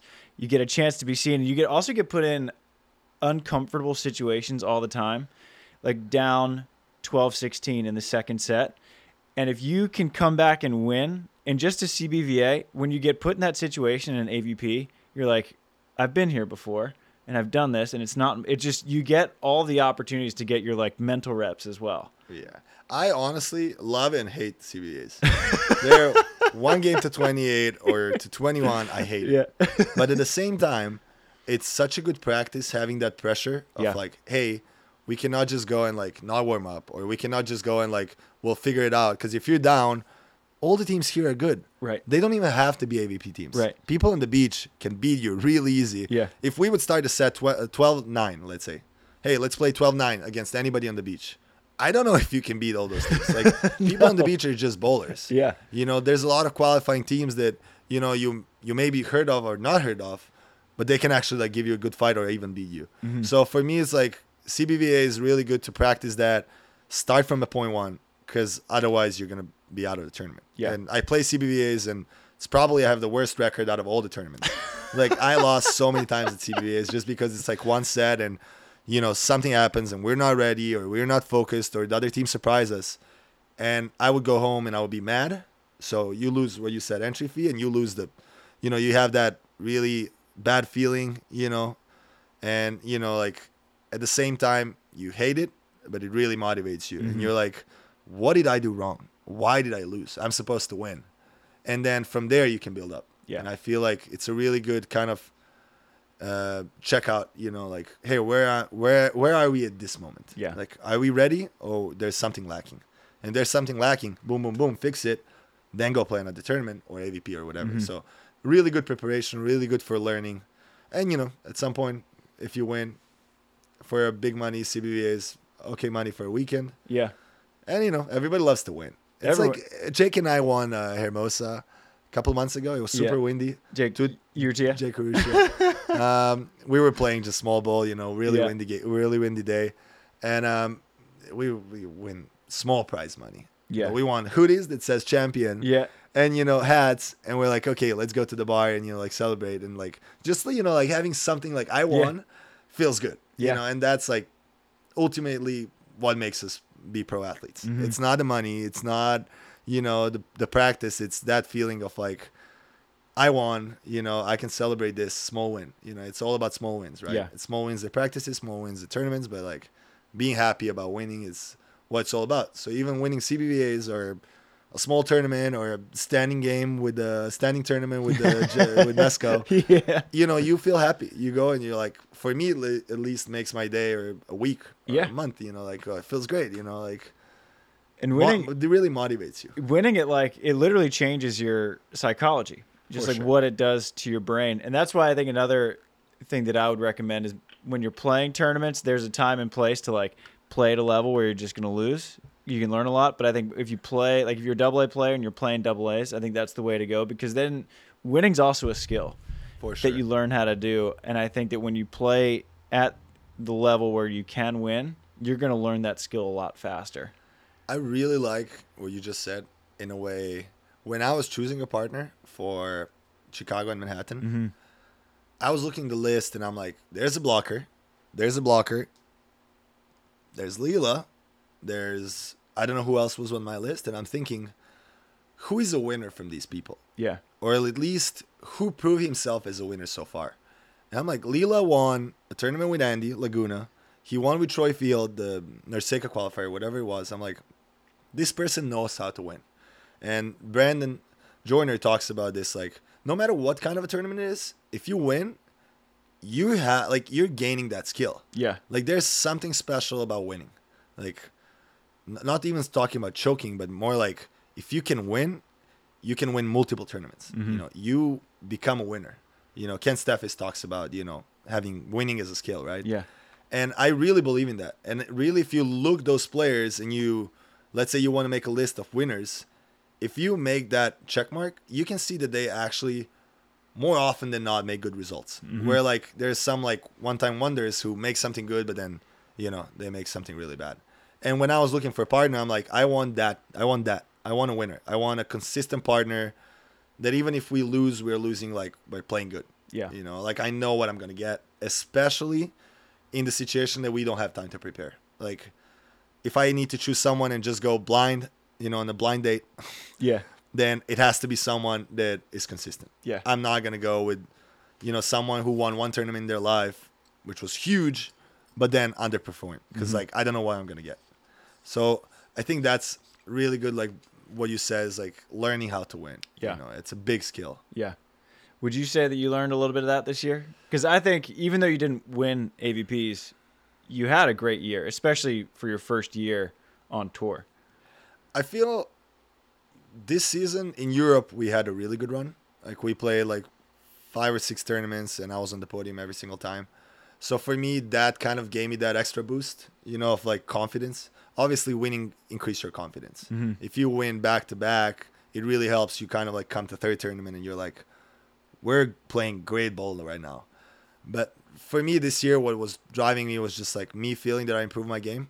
I changed a couple things after Australia. We got our ass But you qualified. slapped. Yeah, but we lost 2 times to Linnell and Basro. Yeah. And I was thinking like, what's lacking in my game? Like every time I come to huge blockers, I struggle. Yeah. So I made some adjustments. I started attacking a little more from the pin, you know, like open up the angles. And I feel I'm playing better ball. So that kind of motivates me. So for now, I'm just cruising on that feeling of like, I'm playing better ball. But I feel winning is more like, I got it throughout the years on the smaller tournaments. Mm-hmm. So that's why like playing smaller tournaments is great. Like a lot of tournaments in Europe, a lot of tournaments in Florida. Like I have a big record of tournaments. And that kind of like when I go to tournament, I'm like, I know I won a lot before. Right. So for me, it's like, I know I can do it. Mm-hmm. You know, the hardest part is obviously start winning. You know, it's like, Right. I was young once, you know, right? And I was losing everything. I was just a young kid, like Basta, who is like right now like our coach and, you know, in Serbia and plays with us sometimes. And he played until like 2 years ago. Probably the best player we ever had, the best blocker. Like, dude, I have a picture when we were like having his letters on our body, like Yeah. Basta, and we were like cheering in the crowd. Yeah. I was just a kid, you know, like every time I play against him, I was scared. He was a huge blocker. And, you know, like slowly you start playing against him, give him a good fight, and then, you know, you beat him once, and you're like, okay, like I'm starting to win something. And Yeah. that's how I think playing, like, you grow and grow and grow. So winning, I feel like, doesn't come after winning one tournament. It's more like multiple small events. You know, you like, I think winning is really connected to confidence. Like, you need to build up that belief in yourself. The more you win, the less you're going to have that voice in your head of like, oh my God, like, you know, like we're playing this team and that team. And, you know, I had this conversation with Jake Urrutia. He was like, dude, like, we're playing CBA. He's like, we're playing these guys. I'm like, Jake, you're the best player on the beach here. Like, who are you scared of? Like, why are you like talking about them? You should talk about yourself. Be like, hey, I want us to do this, this, and this. Not like, oh, we're playing this guy and this guy. Like, you know, for me, it's like you have to create that like relationship with yourself where you tell yourself, I'm good enough. You know, I'm good enough to win, or I'm good enough to give a good fight, or, you know, I belong here. Yeah. And for me, I had that when I was younger, but it definitely grew by playing a lot of tournaments. Yeah. And, you know, obviously, like, win a first medal on the World Tour 2017 for me was like, wow, I can do this. And then winning gold with Lazar, I'm like, wow, we can do this. Yeah. And then, you know, like going to AVP and qualifying, I'm like, wow, I can do this as well. Yeah. It's like it all ultimately makes you bigger. Yeah. You know, and at one point, like, you know, you're so confident. Like, you can look Triborn when he walks on the court, you can see like he has confidence in himself. Like, just the way he walks and like goes to the net, you'd see this guy has confidence. Yeah. You know, or Taylor Crabb or Trevor. You know, like Trevor, I feel like he's 200% confidence. Oh, like, yeah. He's just like, and he's open about it. He's like, I'm winning. Yeah. And I love that. I feel that that's the biggest opponent that you can have is like having that voice in your head or not believing that you can do it. So more tournaments obviously equals more confidence, I believe. Jake is so funny because he, like, when you watch him play, you're like, oh, he's like Jersey kind of asshole kind of guy. He's like loud. And then you play and like, he's like, oh, dude, like, this is such a bad draw. And I'm like, Jake, like, we're the bad draw. Like, you need to know how good you are, man. Yeah, I had that with Jake. I understand. I'm like, you have to stop thinking about that. I'm like, you're the top player now. Yeah, you know, he's a beast. You're like, you're winning. You have he has, I think, the same, like, similar results like me. Like, great season, you know, qualified almost every single time. Like, putting up good fights. He beat Andy in Miami, which was a huge win. I'm like, bro, you just beat Andy and you're still talking about bad draw. Like, you know, you gotta get that confidence. You know, like, you gotta know who you are. You gotta know how good you are. Yeah. And in my opinion, you should think that you're better than you are. Like, you should think like, I'm better than somebody who's better than me. Yeah. Just because that's the only way to beat them. Now, I don't agree that you should talk about it. Like, I have a lot of people who think they're so good and then they talk open about it, like, oh, I'm better than this guy and this guy. That's bad. That's being cocky, and like, people don't like that. Yeah. Stay in here. Yeah. Put it in your head, but tell yourself that you're better than everyone else, or at least better than your opponents that you're playing currently. And that's a good recipe. Yeah. So like, Jake is my really good buddy, so I try to talk to him about that. I really, like, when I play with Brian, I would tell him like, bro, you're a beast. Like, you're the biggest guy here. Like, just hit over them. Like, nobody can stop you. I feel like also as a partner, you can grow that in your partners. So like, I feel confidence is something that grows, you know, that like, dude, ride a wave, you know, like for me, I love to scream. I love the fire. Yeah. Because like, when I have adrenaline, I'm like, I'm unstoppable. Like, that's in my head. I'm like, give me a ball, I'm unstoppable.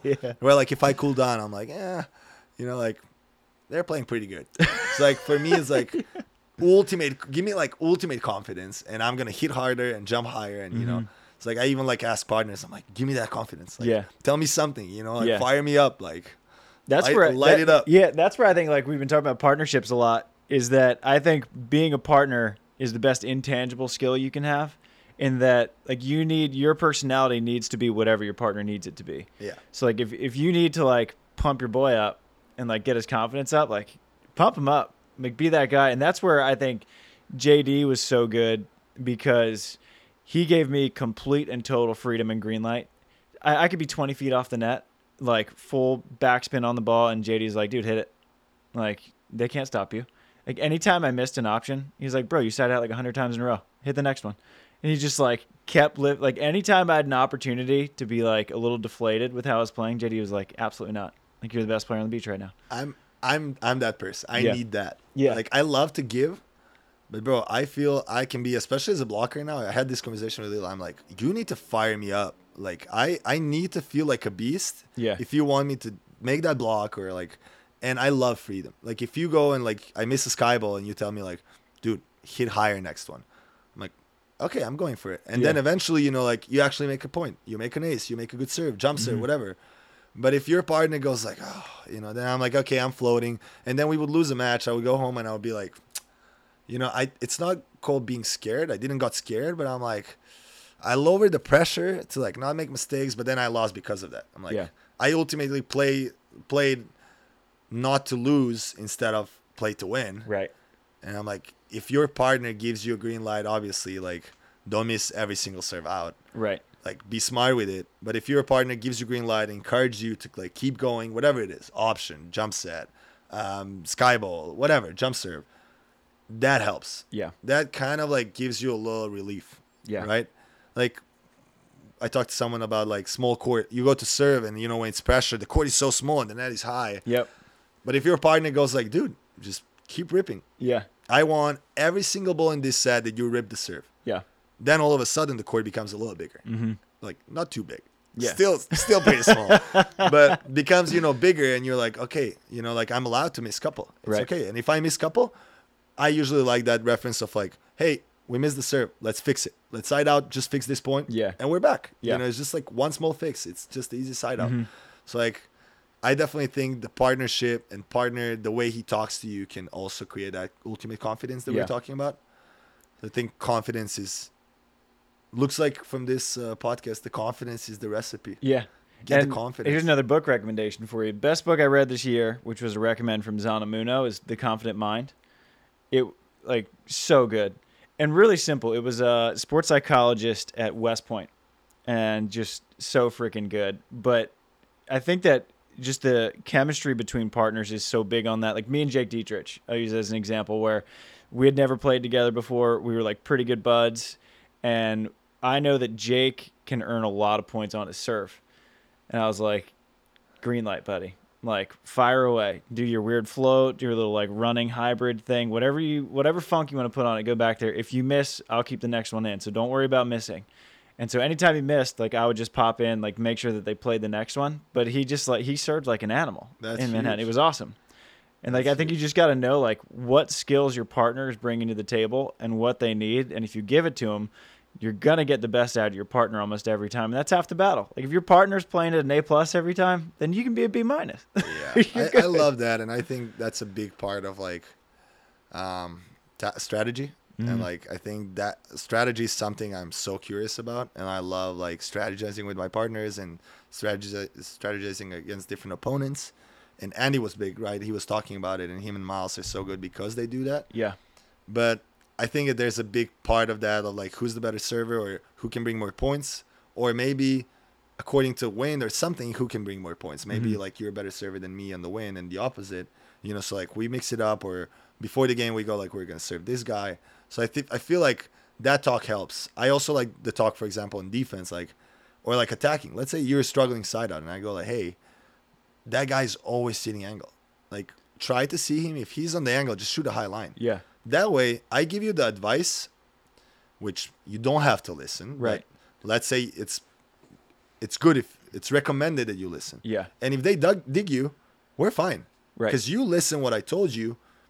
I'm happy because we tried something. You believed me. Right. And they scored great. We lost as a team. Yeah. But if I tell you like, hey, that guy's on the angle the whole time, and you bounce the angle and he digs you, we're like, bro, I literally told you. And that's, I think, where like the partnership has a problem. Yeah. It's like I feel that your partner can help you so much with advice, and then it's easier on the team if it doesn't work. But I feel like strategy is something that is so important. Like playing with Mark, for example, was great. Like Mark is like such a like huge brain, and for me I enjoyed like talking, and we would sometimes come up with the same thing at the same time. We're like, wow, like we think the same. Yeah. So like I feel that's a big part, and that separates the top players.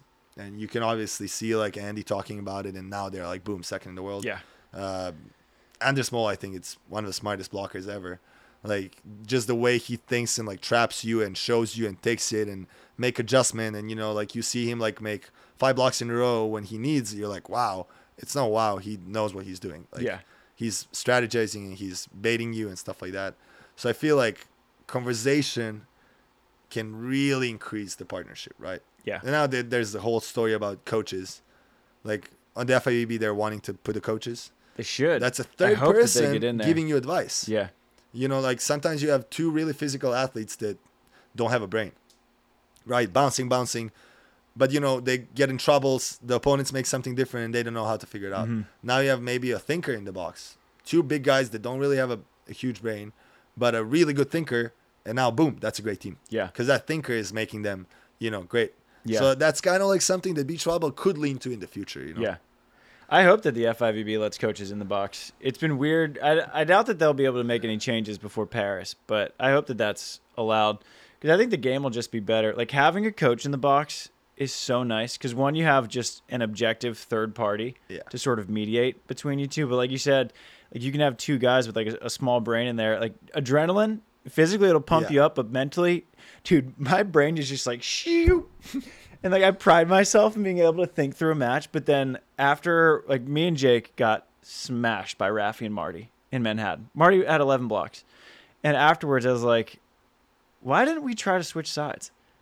Like nothing had worked. We had tried everything. Like I tried optioning and it was one of the worst optioning matches I've had in as long as I can remember. Tried this. Then I went back to setting Jake. We tried to like every adjustment except for switching sides. Like it's so obvious. Yeah. But like you're so pumped up and then your emotions get crazy. You start like seeing red. And then I was talking, my father-in-law was in the box with us coaching. I was like, why didn't we switch sides? It's like that was like the easiest. I had the thing similar to think moment. of. We lost Jake Urushiya and Caleb. Okay. And Caleb was lining up middle. Yeah. So like he could jump both sides. For me, like one way to avoid that is run a pin set really fast. He's gonna be late, and if he's middle, I can chip line every single time. Yeah. Didn't run one shoot set in the whole match. And after match, I'm thinking like he was trapping me in the middle, lining up middle, and I just didn't come up with a solution. Instead of I was just trying to see him and like chop away, and the solution was so simple. Right. And like on this problem, this is the answer, and I could not find it. Yeah. And then after you're like, that definitely helps. But wait, I have a question for you. Yeah. How come that we talk about this? There's not that many blockers on the, let's say, main draw part. And then 2 blockers match up together for Manhattan Beach. And me and Jake Urushiya and a couple more defenders are like, are we supposed to play together now? Like, give me the answer. That was so funny. Why you and Jake Dietrich didn't mix up with some of the defenders. Me, Jake, Lila. There were a couple more. With Urtia, because we had played really well together. We had played 2 tournaments. We won a CBVA, and then we got 5th in Denver, and we got knocked out by Billy and Alisson. Like, it's not – I'm totally fine. We played really well, and Jake balled out. But we were, like, uncomfortably close for me to be in the qualifier. And I was like, dude, I'm not getting Lev and Alvaro Q25. I was like, I'm going into the main draw. And then Leela texted me, like, 3 weeks after I told Jake I'd play with him. But I thought Leela like went AWOL. Like I didn't hear from him for like 3 months. I thought he like retired. And then I didn't know if you were home. And so me and Jake talked about it, and we've been good friends because he was one of the first friends I made when I moved out here in 2015. And he had played really well, and I thought split blocking would be a lot of fun. Like this year was just like a fun year for me. I mean, it's a good test, right? Yeah. Like you can be like, okay, let me see how split blocking works. Yeah. Like, do I like it? Do I don't like it? Is it successful? Yeah. Even like switching sides, like playing left side, right side. Like I choose to block. I'm like, let me see. What we can do. My dad is like, are you really gonna block? Like this is like high level volleyball. I'm like, Dad, I can do it. Like, go on the live stream because I'll put it and count my blocks. I'll give you some. Yeah. And I did. Like I get like 2 per match. It's still like decent number. And if you're a good volleyball player, you can do anything. Yeah. Like you and Lila are really good volleyball players. You can keep the balloon off the floor. And me and Jake we're good volleyball players. And we actually we played great against Nate and Mike. And we played really well in the second set against the Taylors and in stretches of the first set. And then against Marty and Rafi, we were just garbage. But that was an offensive issue more than anything. But it was fun. And kind of fun, right? I've played 3 tournaments this year split blocking, and I had won 2 of them. And then the third one was in Manhattan with Jake, and I was like, I mean, I've proven somewhat capable, and Yeah. it's so much less tiring split blocking. Like, oh, I don't have to run all the way up there.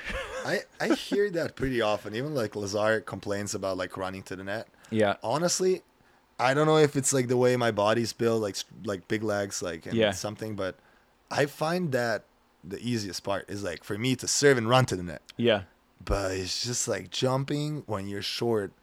It's devastating. It's like I'm like scratching and trying to touch something, and like I don't get tired. Like I can run it. I can yeah, pull. I can jump four every single time. Jump serve and run. I don't care. But it's just like it's so exhausting in my mind not being able to touch the balls. yeah, Like especially like when the ball is tight, I would like half jump because like my brain is like go get it instead of like loading all the way down to actually get some jump as a yeah. small guy. And I would literally like jump so low, people like tip over me. I'm like, what is this? Yeah. Like this is devastating. Dude, who did you guys play? You played Jake and Caleb, and then you played So Jake and Caleb was okay because Jake is hitting a little lower. So right. that was a good okay matchup. Then we played Spencer Locke Okay. and Carlos. Carlos. Okay. And that was okay. Like I got a couple of blocks. Yeah. And then we played Lindell. That was great. I got Dentler. plenty of blocks, and Leela had I think 22 dicks. Like it was an insane match by Leela. Jesus, But it Leela. was a great matchup for us, and I was so excited. I went home, like we're going to the next day. We're playing Saturday. I'm like, I'm blocking good. Leela's digging. And then we go to two big guys. I'm like, I feel so small. Yeah. Like I think Tim had like a cobra spike down, like a power cobra over me. I'm like, what am I supposed to even do in this situation? Like, Yeah. I feel like so weak. Yeah. But there are good matchups and bad matchups. Like maybe if it's windy, that would be a good team for us to play against. Because we can run a fastball. Yeah. If there's a smaller guy, obviously that's probably our better choice. Because like big guys just hit pretty high. But I like the exploring part. I actually surprised myself with being a blocker and actually getting 2 wins and getting 3 wins in the qualifier for Chicago. So for me, I think this is also learning in a way. Now I understand better what the blocker is supposed to cover, and I understand how I should hide behind. Mm-hmm. And I'm really big on that kind of timing. I wouldn't call it cheating. I would say like tactical cheating. Yeah. Let's put it like that. Like Andy talks about that, and I really like the way he explained is like the best point, like the one most satisfying is if you can trick them and they shoot to you. Yeah. Dude, I love that. The I'm like, best. thank you. Gotcha. Like that was such a good move by us, like both blocker and defender, that guy thought that we're doing something else and he gave it right to me. Mm-hmm. Or let's say we play a 3 and a 4 and they hit right to the block. That means I set up well and my blocker set up well and we gave a good picture. And I'm really big on that, on timing and giving a different look. And I think blocking helped me kind of realize a little better where I should line up as a defender or as a blocker. So I feel that I definitely grow by being a blocker, not height. Height, Yeah. I'm still too small. How tall are you? 6'4", but It's not that small. bad Man. jumper. I'm Bad 6'4". jumper. Yeah, there's people who are 6'4" are way better jumpers than me for blockers. Yeah. But, it's still, I get something. I get a really good fast defender behind me. We work on our game. I think we're going to try to run like a little more like small ball, a little faster tempo, and, like a little more moving of the ball. Yeah. So I'm actually excited for Chicago. We practiced a little different. We made some adjustments after Manhattan, something that we think that was not good and that we could do better. And I feel in the practices already that it was better. So Yeah. I feel that we're going to come strong to Chicago. Obviously, 16 teams, everybody's going to be good. Yeah. And we play Taylors. So I'm excited. I'm excited to show what we have. And, just to continue exploring being a blocker with Leela.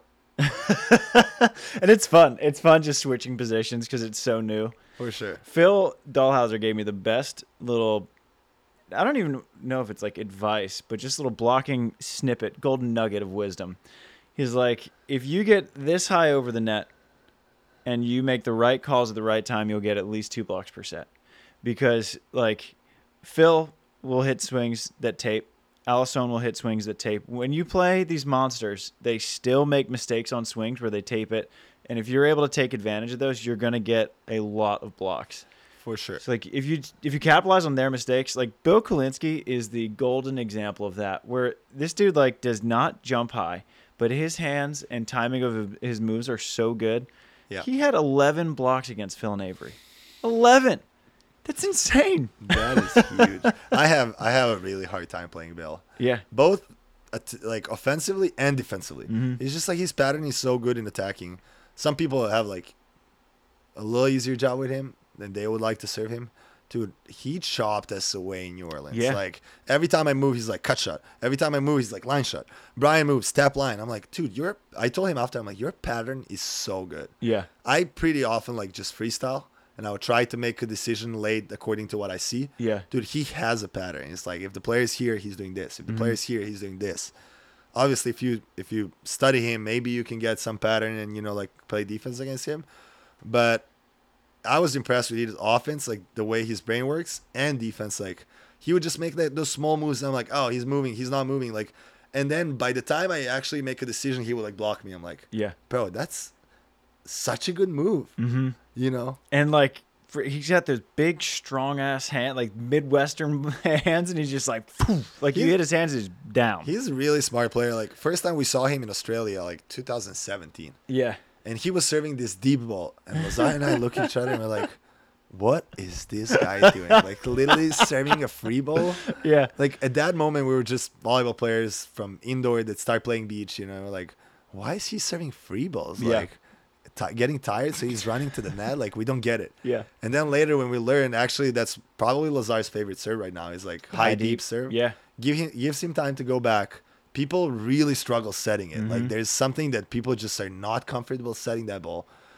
And we get a lot of points on that. And then approaching from the baseline. Yep. So like just at that moment, like me learning about it is like Billy's a genius. Like Yeah. He's physically maybe not Taylor Sander, like not flying, jumping, but bro, he's a winner. Like he knows how to beat teams. Yeah. And it's impressive. And he's doing it for years. And I want to go back and look at his record in third sets, because he gets better as it goes on because he thinks so well. And you mentioned that he has a great pattern, but he locks into your pattern really early. He's like, if I block a angle, this is what his tendency is on the next one. He calls great matches. Yeah, as a blocker. He's one of the people, I asked him a couple of times. Like, he's one of the people I would love to play a tournament with. Yeah. Just because I want to hear communication that he has. I'm just curious. I'm really curious to see how he thinks. You know? And like the only way to learn how somebody thinks is playing with him. Yeah. Like he would tell you and you would tell him, and like I'm actually really curious. Like we would probably have a hard time because I'm a left sider and he's a left sider. Yeah. So probably one of us would go right, and I bet that would be me. But I'm just curious, like, to figure out his brain. I think that's something for sure that I feel I can grow.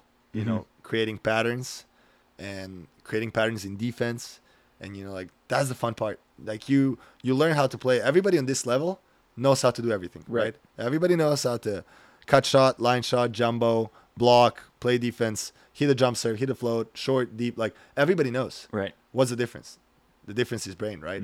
Difference is like strategy. Difference is adjustments, and difference is focus. Like, can you keep the focus? Like confidence as well. Like those things create a good player, right? And I feel like technically I'm there, physically I'm there. Like I prove myself. Confidence is there. Strategy is the one that like makes that final touch. Strategy, like in attack, strategy in defense. Like that's where the best teams are. And that also goes back to my story about players playing together for years. Yeah. Then you can like make those small moves, like, hey, like this time do this, and that what your partner is going to do. Like it's so fun. And like I think Andy was saying it a couple of times, it's so fun. And Miles says it on different podcasts a couple of times. It's so fun. Yeah. It's fun playing that, chess game. Like, finally I understand what's a chess game. Like, oh, it's a chess game. Oh, I hit a line shot, he moves there. Next time I hit the cut shot. It's not. It's like so much going on there, offensively and defensively on a high level that people can maybe see or not see, depending if you're just trying to watch a game or actually trying to see what they're doing. But dude, it's so fun. It's so fun. I love beach volleyball because of that. Like, I'm 28 right now. And dude, I'm getting more and more Oh, you're excited. just a baby. You Yeah, know? you're just getting started, Deej. It's in US. Yeah. In US, it's Yeah. like, oh, you're under 30. You're like, oh, you're young. Yeah. Where like, you know, in Europe, you're like, oh, you're 30, bro. Yeah, Like, like you know, national team is like, oh, sorry, you're too old. Like, we need to like put money in the young guys. yeah. Like, what do you mean? Like, I'm under 30. Yeah. I'm like, no, like your time's like, you know, Yeah. we don't have that many years to put in. I'm like, It's so wow. funny because like everyone's looking at Andy Bennett. It's like, oh, he's this like young American kid. He's older than Anders. Yeah. Here's this baby. Everyone's like, oh, like this young American, but he's like by World Tour standards, he's Yeah, like a pretty medium age. for sure. But World Tour is just, dude, like that system that those countries have, they start building players so young. Yeah. Like US doesn't have that.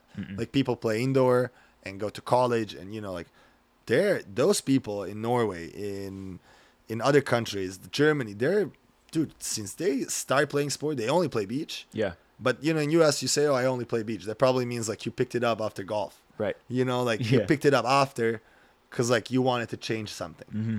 But like there, like I'm playing beach whole life means like I started as my first sport, and by the time I have 15, 16 years old, I know everything. Yeah. Not technique, but I know technique and tactic, and my body's already like used to sand and moving, and you know I know the fakes, and I know to make adjustments, and I know, you know, like every single player, like their tendencies is like, wow. Like these Swedish guys showed up, you're like, wow. Like they're not young and, you know, like, oh, they're young and that's why they're winning because they're fresh legs and they're jumping and hitting. No, they're actually one of the smartest people over there. Mm-hmm. Like they know the game. Yeah. They run the system that is unstoppable, you know, like Andy Mole, like he's young, but yeah, he's the smartest blocker. Yeah. Also physically gifted, crazy, Mm-hmm. but that's not enough. And like for me, it's like those people they were lucky to have the system like that, right? To like learn from when they were young, but at the same time, like for people who start late, you got to put in the years, Yeah. right? And that's why in US it's a little shifted because people start later. For me as well, like it took me years to learn because there was nobody like really to teach us, like, you know, like high level beach volleyball. We had people who we tried to copy, but you know, like we never had a world champion or like Olympic champion or, Yeah. you know, someone to like learn from. So like I feel I'm not surprised that young people are making results in Europe because the systems are so good. Yeah. And you know, if you want to be so successful, unfortunately, that's the recipe. Like you got to start, you got to put in the years. It doesn't matter when you start, but you got to put in the years. Yeah. You know, it's not like, oh, they're young or you're too old. You're not too old if you put in those years. Right. But by the time you put in the years, you're going to be 35, Mhm. you know, and that's why federations don't want it anymore in Europe. Because like Yeah. those years that they're going to put in, you're going to play a couple more years and you're going to leave. Yeah. And now they need a new player. So they're like, oh, you're old. I'm like, I'm not old. I'm 28. Like, use me for a couple more years at Yeah. least. Use me to build up those young guys, you know, like Mhm. at least something. So Yeah. Our women are the exact opposite with the NCAA. for sure. Shoo! I mean, we have like just a roster full of savages coming out. Like they're so I know. good. I know. I was really following actively last year because Maureen was playing. Yeah. I mean, let's say a year and a half ago, she was playing at LMU. Mhm. She was a second seed, All-American. Yeah. I like to brag. Yeah. But Come on, that's a good boyfriend. Great player. But I got to see the top teams because she was second seed. So I saw the second seeds from other teams. You know, I was following almost every single Yeah. match, and you know, like those girls play insane. so And good. then those girls that she played, she would be like, "Hey, you remember that girl we played from? Doesn't matter, UCLA. Oh, she just won this future. Yeah. Oh, this girl from FSU won this." I'm like, that's insane. Like all the college girls are like literally winning tournaments that we're competing in. You know, Yeah. like they're coming out of college and like boom, like great players. Yeah. I mean, Lexi like- Denenberg just won a futures in Korea. I last saw weekend. Yeah. That's impressive. You know, like that's how you build up. That was a great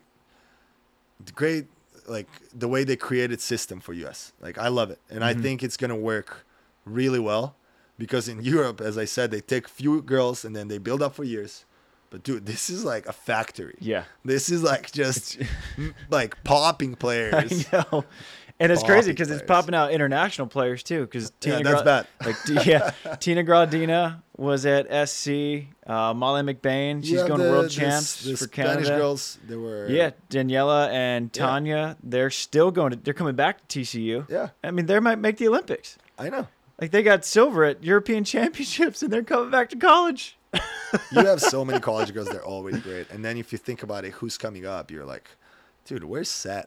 Yeah. And like kind of to mix up that story with men's beach, it's like I hope men's beach would find their way one time. Yeah. I'm happy to be a part of it. Yeah. So yeah, tell me about that. What? Even though you guys make fun of me all the time, the oldest college beach player.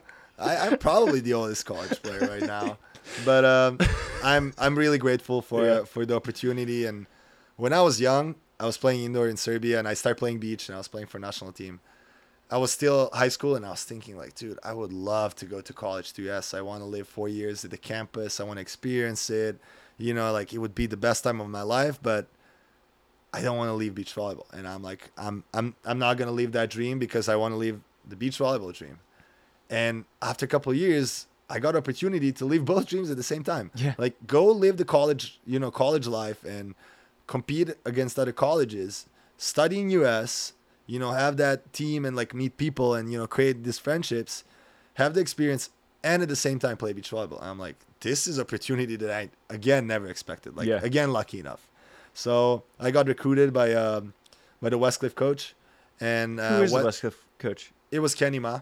Okay. Now is Fernando. He also used to play. Fernando Sabla? Yeah. Okay. I love Fernando. Fern is great. He's awesome. He's such a good guy. Yeah. But men's beach volleyball is really like at the beginning. It's starting. There's Westcliff Westcliff University beach volleyball team, and there's Weber. Yeah. And then there's other schools who are thinking about it or maybe creating teams, but basically it's two big schools kind of competing for the national title and like all the glory. But I think it's a great start.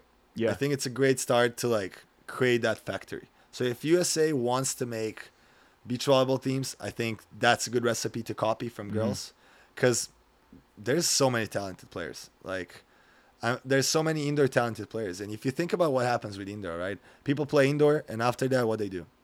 Go overseas. Go overseas or start working. Yeah. Because there's no league.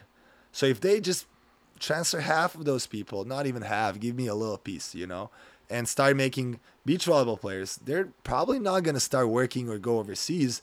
They're going to transfer to beach volleyball AVP tournaments and something, and they're going to be product for national team. And now you're going to have like those people who are ready to play for national team and, like win Olympics and stuff like that, because it's already a proven recipe. Yeah. I understand there's a problem with numbers of scholarships, but it could be something that could potentially grow. Yeah. And men's beach volleyball it's so fun, dude. It's so you fun. always talk about that system of like 5 seeds and competing. It's the best. And it's something that I lacked for years, was having a team. Yeah. When I left indoor in 2017, I didn't play indoor. So it's only me and the guy. Yeah. And like it's kind of lonely. Yeah. And then all of a sudden you get to play the same sport, but you have so many buddies. Yeah. And you have, the buddies cheering for you, and you can go all together after and celebrate. And dude, it's so fun being a part of the team. Yeah. So like, even though like it's kind of funny that I'm like 28 and playing college, like beach volleyball, I love it. Like I love that I got opportunity to study. That's first. I'm studying computer science, so for me it's like great to continue growing. But also I love just having opportunity to again be a part of a team, which I never thought it's gonna happen. Plus studying in US, which I thought it's not gonna happen. Yeah. So for me it was just a jackpot. I'm so grateful for that opportunity. I love it, and I'm excited. Like the season is supposed to start. Like we're starting next week with practices. Okay. So the season is supposed to be next 2-3 months, and Fern is a great coach. We have a great team, and we won the first national title last year, first men's Congratulations. champions as Westcliff, and we want to go for 2. We wrote the history like being a first school that ever won, and we want to win again. And guys are super motivated. We have a really good team, so I'm just excited, to like lead that team as a captain and help them as much as I can. I try to also coach a little bit, like I was brought here in that team as a experienced player to share my experience and like teach the other guys and kind of play by example, and I'm trying every day to be that example. The way I work out, the way I practice, and I try to show them like, guys, this is the way. and to shake them a little bit if something's off. So I'm just excited, being the youngest whole life to being the oldest and the mentor of the guys. It's like a little different role, but I love it. I feel I learned a lot through my career. I traveled the world. I met so many people. I learned from the best, right, from this sport, like Ricardo and Phil and everybody on the way. So I'm just excited to share that with the younger guys who love this sport. Yeah. You're just getting started, Deej. Dude, love it. Yeah. I'm living the dream. You're living the dream. Well, where can people follow you living the dream? They can follow me on Instagram, Georgia Klasnic. How do you spell that? It's kind of hard to spell. Yeah. DJORDJE. Yeah. So is that how you pronounce it? Yeah. Georgia. Georgia is my name. Got it. But it's so complicated. People cannot remember. When you hear like a new name, you're like, yeah, I forgot it. Yeah. Like DJ is just easy to remember. Easy. You connect it to like DJing and okay, like now people know my name. It's hard to forget a guy with 2 letters. and I like the nickname, It's working. People in US actually know me as DJ. Like if you say Georgia, people would be like, what? Yeah. So on Instagram, I'm there. On Facebook, I'm there. A little less, but I'm still there. I respond to messages. I try to communicate with people. And I love, helping people with beach. So if anybody has any questions about volleyball and, working out or something like that, I'm always happy to help. And there's a YouTube channel that I kind of stopped a little bit, Beach Quick. I was doing tutorials, so I'm probably going to go back to that as well.